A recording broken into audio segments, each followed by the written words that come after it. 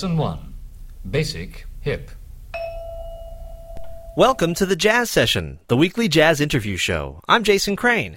The Jazz Session is presented by allaboutjazz.com, the web's leading source for jazz news, reviews, MP3 downloads, and more. The Jazz Session is also available for free at thejazzsession.com and in iTunes. I'm very excited about this week's show. If you've listened to this show in the past, and seems like chances are likely that you have, then you know that the opening theme and the closing theme of this show are both performed and written by the Respect Sextet, online at respectsextet.com. I have known the guys in the Respect Sextet almost as long as they've been a sextet, and I'm really, really excited that they're on the show this week. I just attended a fantastic concert that they did at Le Poisson Rouge in New York City, which is where the Village Gate used to be. It was standing room only, absolutely packed. The show was incredible, and the band was at the top of its form. And before the show, I had a chance to sit down in the green room with the guys and record this interview. So I couldn't be any happier bringing this music to you. These are six of the finest musicians going, in my opinion, and they really deserve every bit of recognition they're now getting after putting in nearly a decade of work into keeping this band alive, keeping it fresh, keeping it relevant, and finding new music to explore. Their new album, Sirius Respect, looks at the music of Karlheinz Stockhausen and Sun Ra, and from it, this is the opening track called Jet Flight.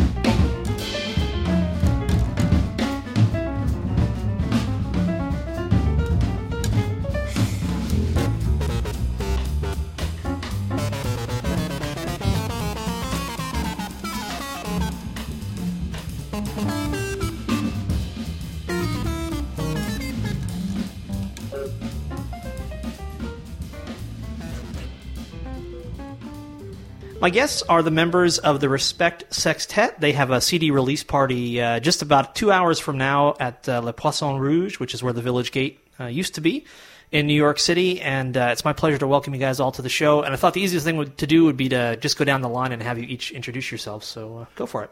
My name's Eli Asher, and I play trumpet in Respect. This is Ted Poor, and I play the drums. And I'm Red Waringa. I play piano and keyboards and occasional respectronics, as I like to call them. This is Malcolm Kirby on bass. This is Josh Rutner, reeds and the radio. Very nice. Well, let's start off tonight, and maybe Red, since you're holding the mic, can start with you. Can you talk about the two composers whose music you're playing tonight, and why Respect chose to feature them on the new album, Sirius Respect?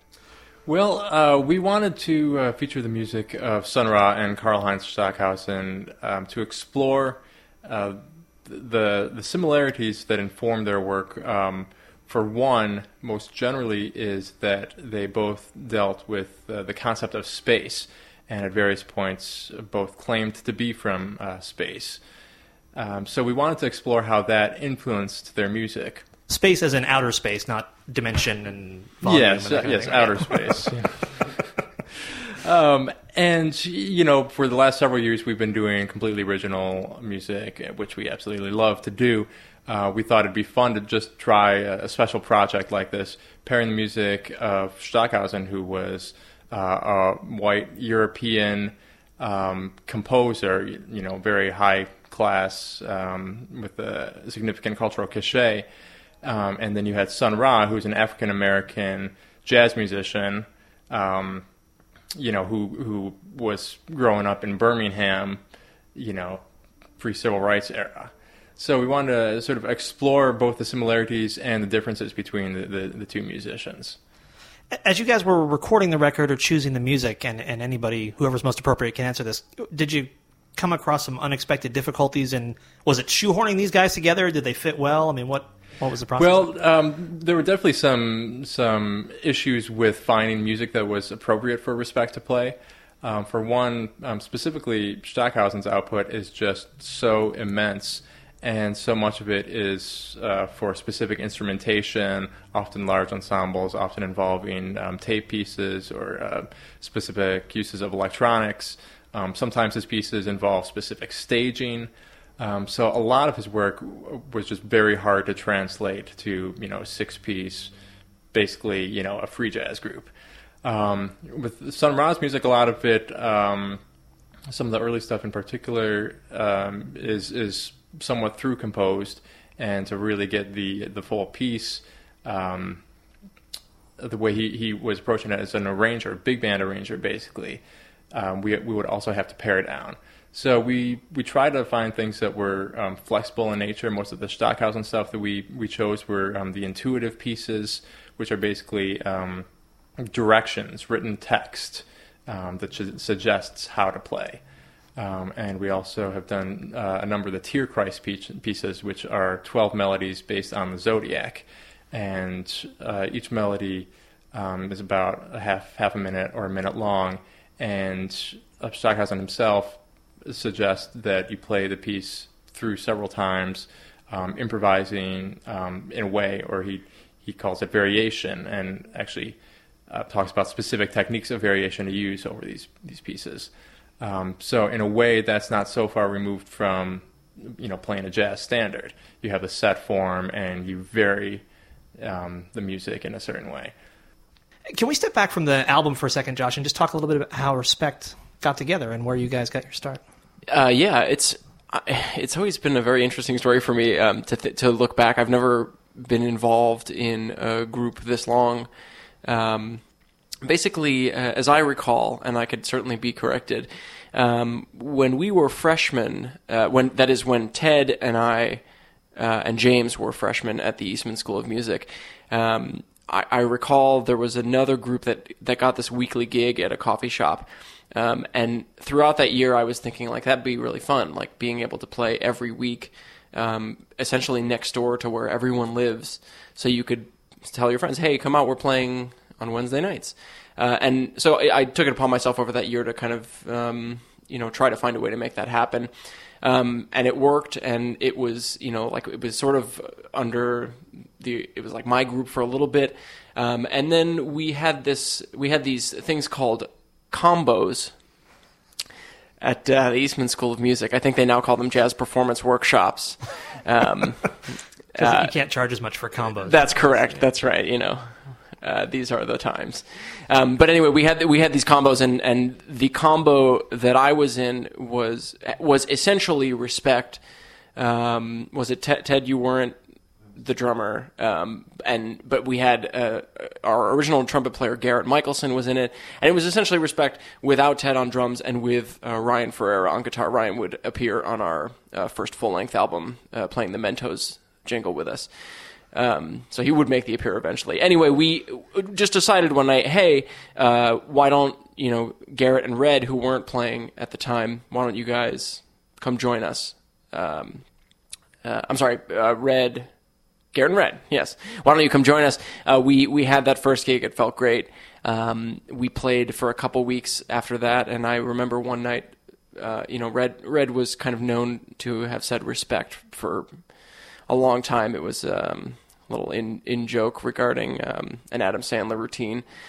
And I remember asking him, like, that'd be funny if we called it Respect. Can we call it Respect? And I remember asking permission. It was sort of like, like a hand in marriage kind of thing. Like, would you mind if... And of course, I said yes. Yeah. Yes. And De Beers has always been with us ever since. Yeah, the Green Room beers. But anyway, that was the beginning. Garrett eventually moved back to the West Coast, and there was a really a great time thinking of, who should we... we like the idea of the sextet. We like spreading the pain really thin. So it's it's like easier to take chances, this kind of thing. But it wasn't so much about like we have to find a trumpet player. I remember that specifically. We discussed having a friend of ours play laptop or have like another saxophonist or anything. It was really just about a personality, and we all loved and continue to love Eli. And so here Eli is since I guess 2002 or so. This is Red. I just wanted to add that the experience of most of us playing in the jazz performance workshop as part of school, meeting twice a week, and then playing a gig once a week, it was just a really special opportunity. We had basically 2 rehearsals a week just to bring in new music, to practice ways of improvising, to make up games, improvisational games, listening games. And then we would show up Wednesday night at this coffee shop and play basically whatever we wanted to for 2.5 hours. And we would always bring in new music, try out new things. And it was a free gig in that, we could do basically whatever we wanted and we didn't get paid. So looking back on it now, it was just a really great opportunity for us at the time. And I think it's played a very, very strong role in how the band has developed.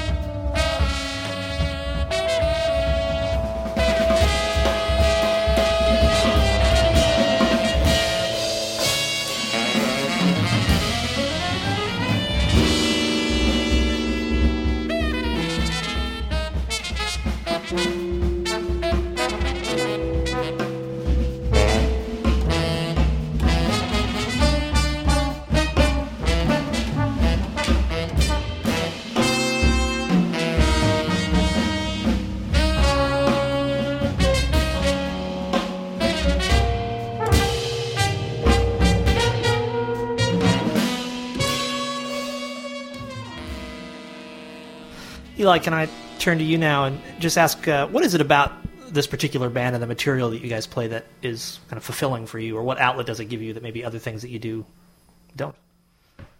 I can feel that as a trumpet player, I can do almost anything in Respect, and as a composer, I can bring in just about anything for Respect. Over the years, I think I've maybe pushed it a little bit, like conceptually.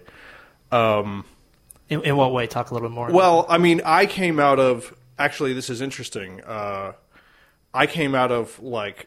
When I was in college, I had some friends who were, like, pretty heavy into, like, avant-garde, both composed music and also improvised music. So when I got to Eastman and saw, my second year in a master's degree, these guys were, working through... different ways of playing music, stuff that's kind of outside the jazz canon, like bending forms around, like being very free about what they can play and what they want to play. I was pretty excited, and it was really great for me because, like, I'd already been, involved in some stuff, and I got to kind of like watch this evolution of like conceptual evolution of like people like working out this thing. It turned out to be, what Respect had was unique, in its own way to the stuff that I had been involved with, which was more kind of like, I guess more like classical improvisation. Not that I was like super into that, but it was definitely a formative experience for me. So I think part of that, when I think of Respect, it's like, don't criticize me for saying this, but this is like the jazz version of that to me. It's like, it's still a jazz sextet. It's like, we can really swing, we can really play some grooves, we can play some smooth jazz, we can play, a song that the audience is going to love. Like, we've had people write in about a couple of the tracks on the new album. They're like, man, these tracks are really great. It's like, and I just really love that. But also, we can push that. It's like, we can take some of the elements of jazz and straight ahead jazz and not only like, I think really respect them and really like play the mess out of them, but also like, some of our role models, people like Misha Mengelberg, at the same time as, really getting into them, also being able to push and pull and like do some interesting and fun and hilarious conceptual things at the same time. So I came out of jazz, like I was the bebop guy, in high school. And so this is close to my heart, and like I really appreciate it, and like I still relish it. Like, it's been how many years now? Like 8, right? 8 yeah, 9, 8. I think 8 years for me. So yeah, it's still really great. So still always looking forward. That's great. Can we go to Malcolm in the corner here? Not in the middle, I says to you. Malcolm, can you talk a little bit about what the role of a bassist is with music like you're playing tonight? It seems like you have a particular, maybe specialized role given everything that's happening around you. Can you talk a little bit about where you feel you kind of fit into this music? Yeah, I think it's probably a unique position. A lot of it having to do with the history we do have. I mean, we played together for a long time, especially Josh, Ted, and Red and I. We've been playing together since teenage years and stuff. So, there's kind of a trust. So, I mean, the bass, I think in this group, I have a lot of freedom to kind of do things and have people react to that in a way that's positive as opposed to throwing down a dark vibe and then, not calling me back and stuff.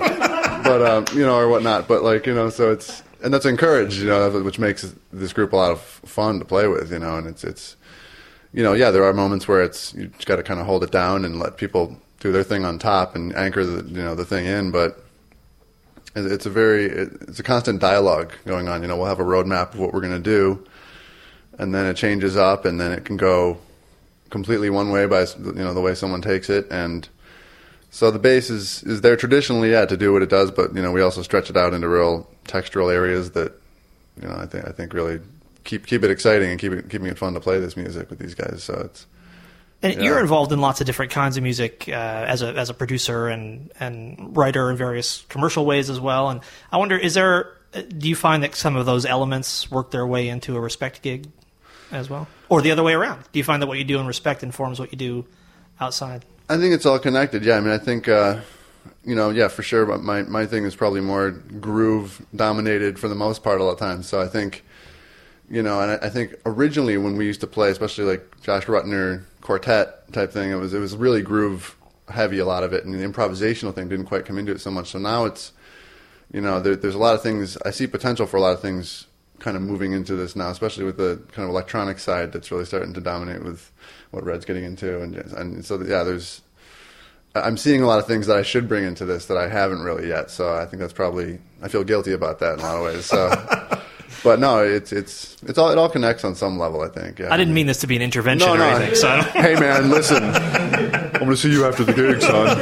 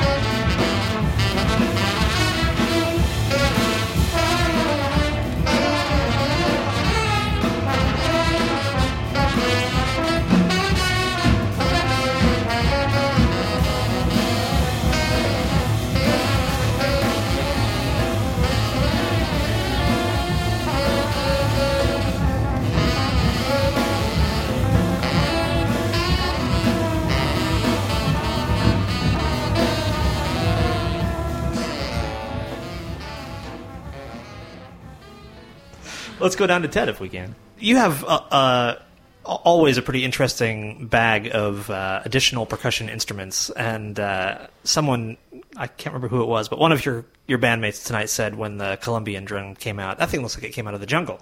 And, can you talk a little bit about kind of the palette that you use in Respect? And Well, I have to say I've been handily surpassed by my bandmates in terms of the number of toys and various noisemakers. So I guess I have it whittled down at this point to like a few little bell type shaker things. It's, vague, ethnic, whatever, what have you. There's nothing there. Red has purchased a couple of gongs recently, which I'll be using one of those tonight. This Colombian drum, the tamboro, I got because I was playing with Lucia Pulido, who's a great Colombian singer, and that's a band that mixes traditional Colombian rhythms and vocabulary with improvisation, somewhat in a jazz context. So I was learning that language and that vocabulary and learning to mix the sound of that drum in with the drum set, and I happened to bring it to the recording session for this latest record, and it lent itself well to some of the grooves and the textural things. So I brought it tonight. But other than that, it's really just a regular drum set with a couple cymbals, and then I just hit all the different parts of it. Sun Ra's music is very percussion driven in many respects, and often that's the result of 3 or 4 or 5 or everybody in the band playing percussion at one time. Can you talk a little bit about how either what inspiration you took for that, or kind of how you see yourself fitting into the Sun Ra tunes in particular? Well, it's a great feeling because the same thing happens in Respect, where I'll look up and everyone else in the band basically is playing some kind of percussion, and that creates this amazing bed of groove. And all these guys are really grooving, even though they're not drummers. Believe it or not. Oh boy. Yeah, and transistor radio. Josh plays a grooving transistor radio. Let me tell you. No, but it really can create a really unique atmosphere of rhythmic sounds that I can either kind of play on top of or fit into. There's just, and then everything in between, and then sometimes there'll be 3 people playing and a one horn player blowing over the top of that. There's many different combinations. So I think I just get inspiration from the sounds that are created around me, And I know a lot less about Stockhausen's music, but did any of the music that you guys are performing tonight originally have a drum set in it, or was it all orchestral percussion? Or I'm wondering kind of how you're adapting yourself to that reality. Too. Yeah, none that I know of, though I might be corrected. I also was not too familiar with Stockhausen's music, and the pieces that we picked are rhythmically very strong, unless it's like an ambient instructional piece kind of thing. And so especially the Zodiac cycle, the melodies, there's a ton of great rhythmic vocabulary there. So there was no issue translating that to drum set. It seemed to make sense to me right away. That's great. Red, I just want to ask you about some of the stuff that's coming out of the Warenga Studios workshop there, and some of the gadgets that you're going to be playing tonight. Will you talk a little bit about those? Sure. Well, some of the stuff I've been conceptually working on in my head for several years, since I guess it was about 4 or 5 years ago that I was in The Hague studying at the Institute of Sonology there, and I started working with some ideas to basically electronically prepare the piano. And at the same time, I was working with building controllers that would plug into my laptop, and then I could somehow use the technique of piano playing, but use it to generate electronic soundscapes. And just to step in there for a second, how is that different from having a synthesizer? Well, in one sense, it's similar in that your hand gestures are, how loudly you or rather how quickly you press a key down affects how loud the tone is, or just a basic physical thing like that.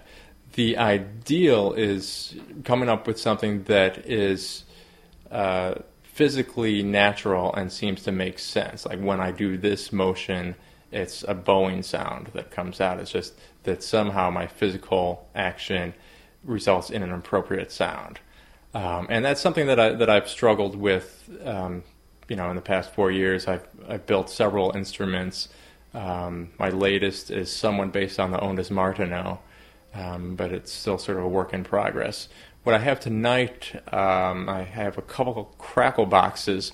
Crackle boxes were originally invented by people at Stime in Amsterdam in the 70s, especially Michel Weisfisch, who was for many years the director of Stime, and Stime has been very interested in using your body motions very physically to connect and generate sound.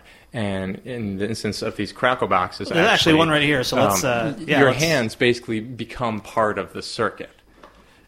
You're touching these various touch points.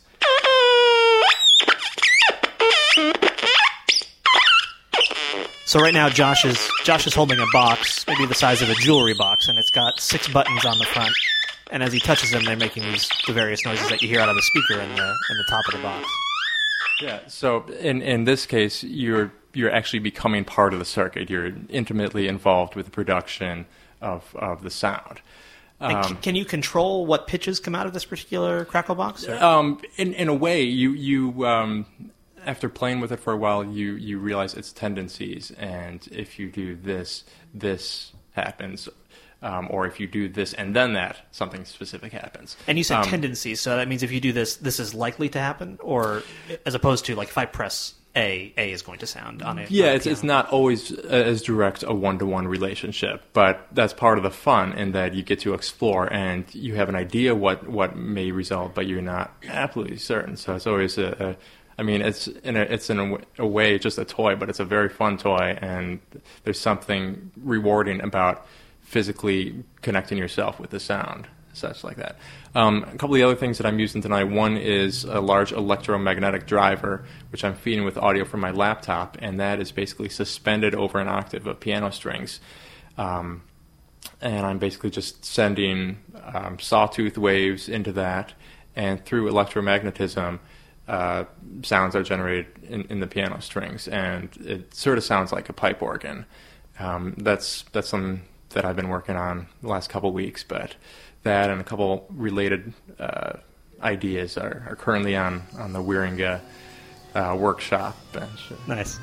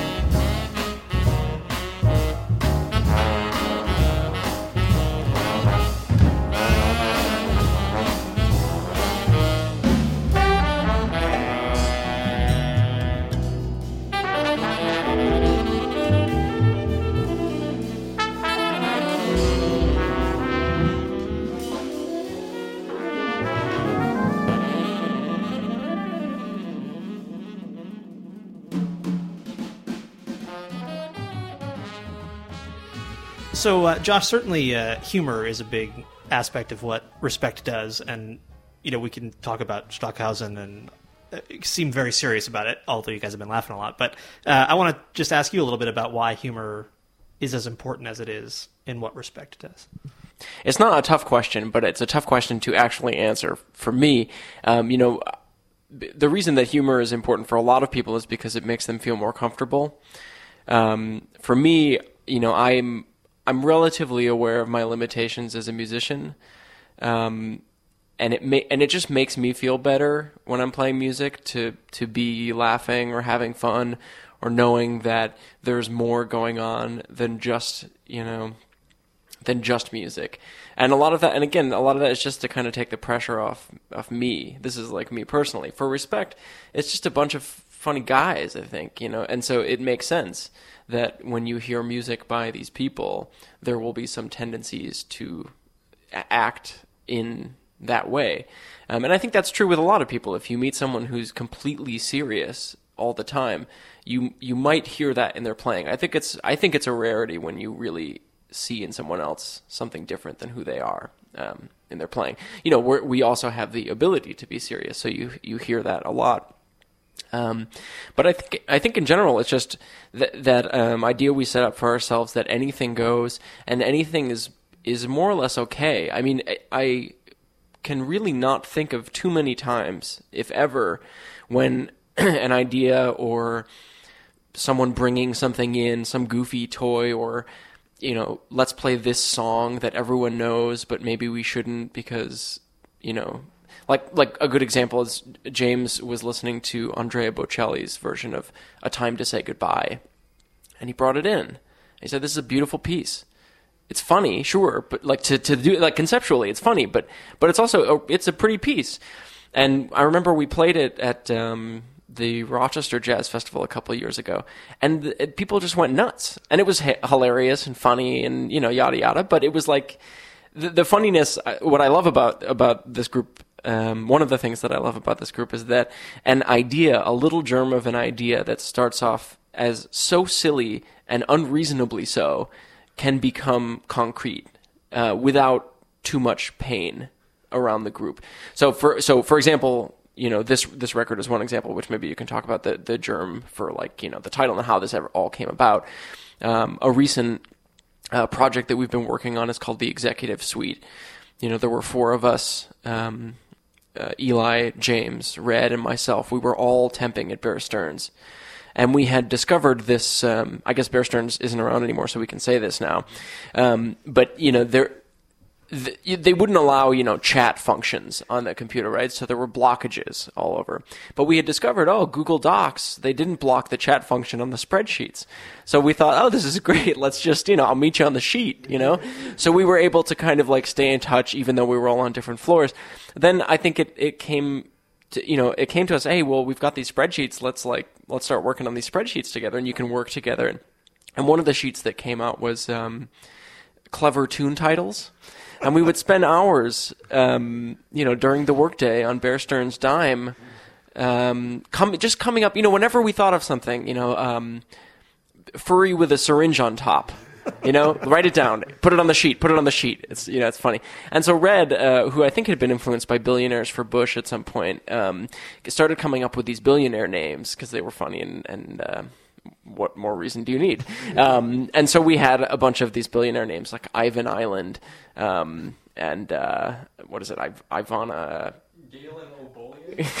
Galen O'Bullion. But anyway, this became this huge thing, and so we started writing these tunes around it, like Give Us Your Ted, Your Poor, like things that had to do with money, had to do with finance, and then all this business with, finance in America hit, and we're like, this is hilarious. It's not hilarious, but we have all this, finance-related, money-related material, let's record it. But all these tunes, they're not, when you say something like it's based on this or, it's not really.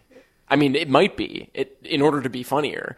But for the most part, it's like, think of a funny tune. Eli wrote a tune called Good Morning World, and it was literally based on lyrics on words that he saw on the side of a coffee cart outside of Bear Stearns every day. So Good Morning World, that became a song, and he wrote it, and it was like, let's make it like a Maxwell House commercial jingle kind of thing. And that became that, and that was a real thing, and there was no vibe in the band, and it's just like, that's what is so fulfilling in this, is you can take any stupid idea, and my wife and I think the other significant others in the band would agree with this, that sometimes it just seems so ridiculous. and the only way to make it less so is to actually just do it. Sometimes it makes it more ridiculous, but it's beautiful that you can actually make it real. That's great. That's something like Red. I just wanted to say a little thing about the humor. We've been influenced musically and philosophically by Misha Mengelberg and Han Penink, and Misha talks about. Tell people real quick who they are. For folks who don't know. Of course. Misha Mengelberg and Han Penink are two of the elder statesmen in the Dutch jazz scene. Came up in the 60s, and actually both were on the Eric Dolphy's Last Date in the early mid-60s. But they've been hugely influential for many people, but specifically us. One, Misha, for instance, talks about going to the bathroom one moment and having a philosophical thought the next, or at the same time. So, and he applies it to his music, and we apply it to ours. We can have something funny going on. We can have something very serious going on. They can be one after the other. They can be at the same time. It can get very surreal. You can enter into different worlds based on humor, I find. And for Han Penink, just seeing him perform for the first time was really eye-opening to me, because he would get up and, find a broom backstage and hit a cymbal with it and then come out riding it. It's like, you can do this stuff. You don't have to always be serious. You can, if you're thinking something funny, why not play something funny? If you're thinking a specific thought, you can do it. Also, this is Josh again. One of the other things that I've been told, and this wasn't something that we had intentionally done, but some of the music that we play, if played on its own, would be challenging to listen to, or is challenging to listen to. But especially when we were playing at this coffee shop every week, a lot of people would say that it was so great. They would leave feeling that it was fun, even this music that's difficult or challenging to listen to because it doesn't have a pulse necessarily, or these other kinds of things. And especially mixing in these kinds of things where we play something like that, but that's not all it is. The next thing we play is, some march, and it become, we're playing it in a way that's like, we know what's going on. It's hard not to be ironic these days in general, but especially with this band, it's like, we're always a little bit removed from what we play, but not necessarily. Like when we play jazz, we're playing jazz pretty seriously, but we're also like, hey, we're playing jazz. I think there's an awareness, which is not necessarily a bad thing. This is Ted. I just wanted to say that playing in this band has helped me realize that certain things in music just aren't that important. And I think whether in straight ahead jazz or straight ahead avant-garde music, things get a little too important for their own good, and this group really kind of keeps all that in check. And while we take our musicianship seriously and the way that we play together seriously, that's about the only thing we take serious. No, that's a joke. What am I trying to say? I'm just trying to say that nothing is sacred in a way, in a good way, and it doesn't mean that things are always all over the place, that we're always trying to be destructive or anything. It's just that we have access to that, and it's on the same footing as playing a tune as straight-laced as you could, and so to have those two things be equal and equally accessible to the band is a really unique feeling, and I don't have that feeling in any other band that I play in. For us, we sometimes refer to free jazz. We refer to free jazz classics, but one of the things that I learned from reading some interview with Misha, or just in general from Misha, is the idea of free jazz being, quite literally free in the sense that you can do whatever you'd like, be that playing a very straight ahead piece, playing something that is not jazz, and I think Stockhausen would agree. I have read a couple things of his about intuitive music, and he refers to free jazz licks, essentially. Even people who claim to be playing free jazz have their thing, and I think it's true. I mean, you can listen and you can hear, oh, that's free jazz, and what it is it's these dialects. But when you try to be truly free, beautiful things can happen, especially when you let things that you know and love come through without these kinds of feelings like they can't. Oh, that's great. Ted, well, you've got the mic.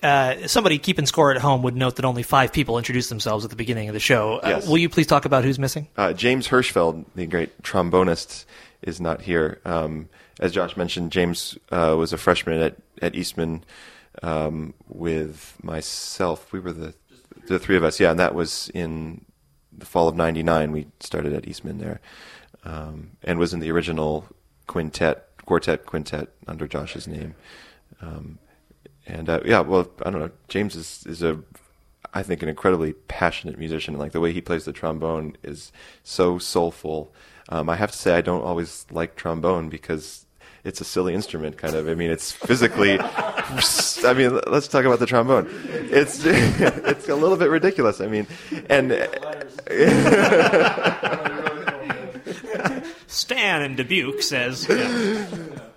I'm sure you could say that about any instrument, but specifically the trombone. Nice try. James just plays it in a very, very personal way, and he doesn't waste a note, and he adds so much focus and direction to the band. Well, it's been a pleasure. In the interest of full disclosure, which is actually usually better put at the beginning of the show, I've known all you guys for years, and it's been a pleasure for me to watch the evolution of this band, and I thank you for letting me take some of your time to interview you. So thanks, and have a great show, guys. Thank you, Jason. Thanks. Is there anything I show out? Yeah, that's right.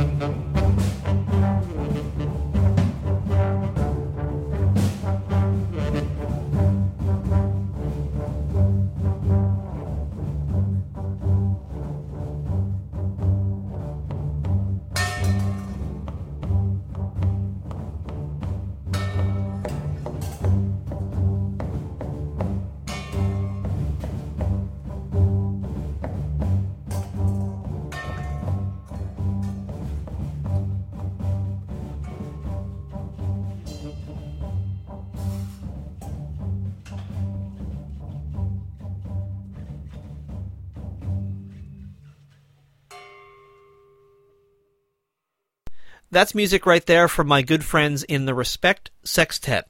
Their new album is called Sirius Respect, featuring the music of Sun Ra and Stockhausen.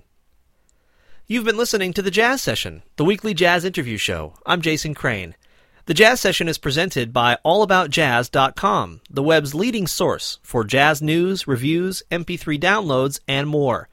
Every episode of The Jazz Session is also available for free at thejazzsession.com and in iTunes.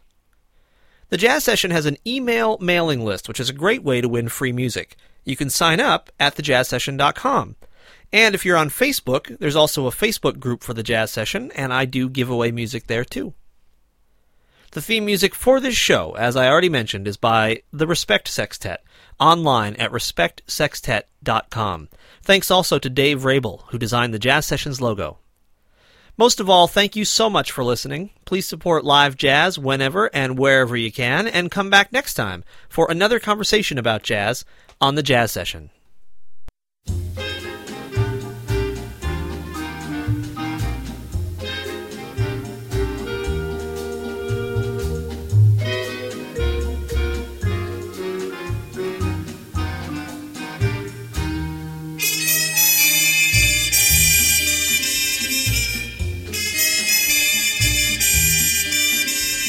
Adios.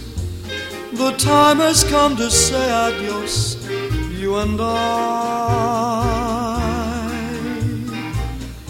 I hope you'll keep a place for me in your memory as the days go drifting by.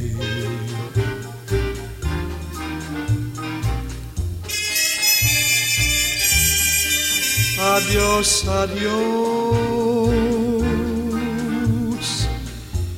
To me it means farewell to all of the stars that shine in the sky.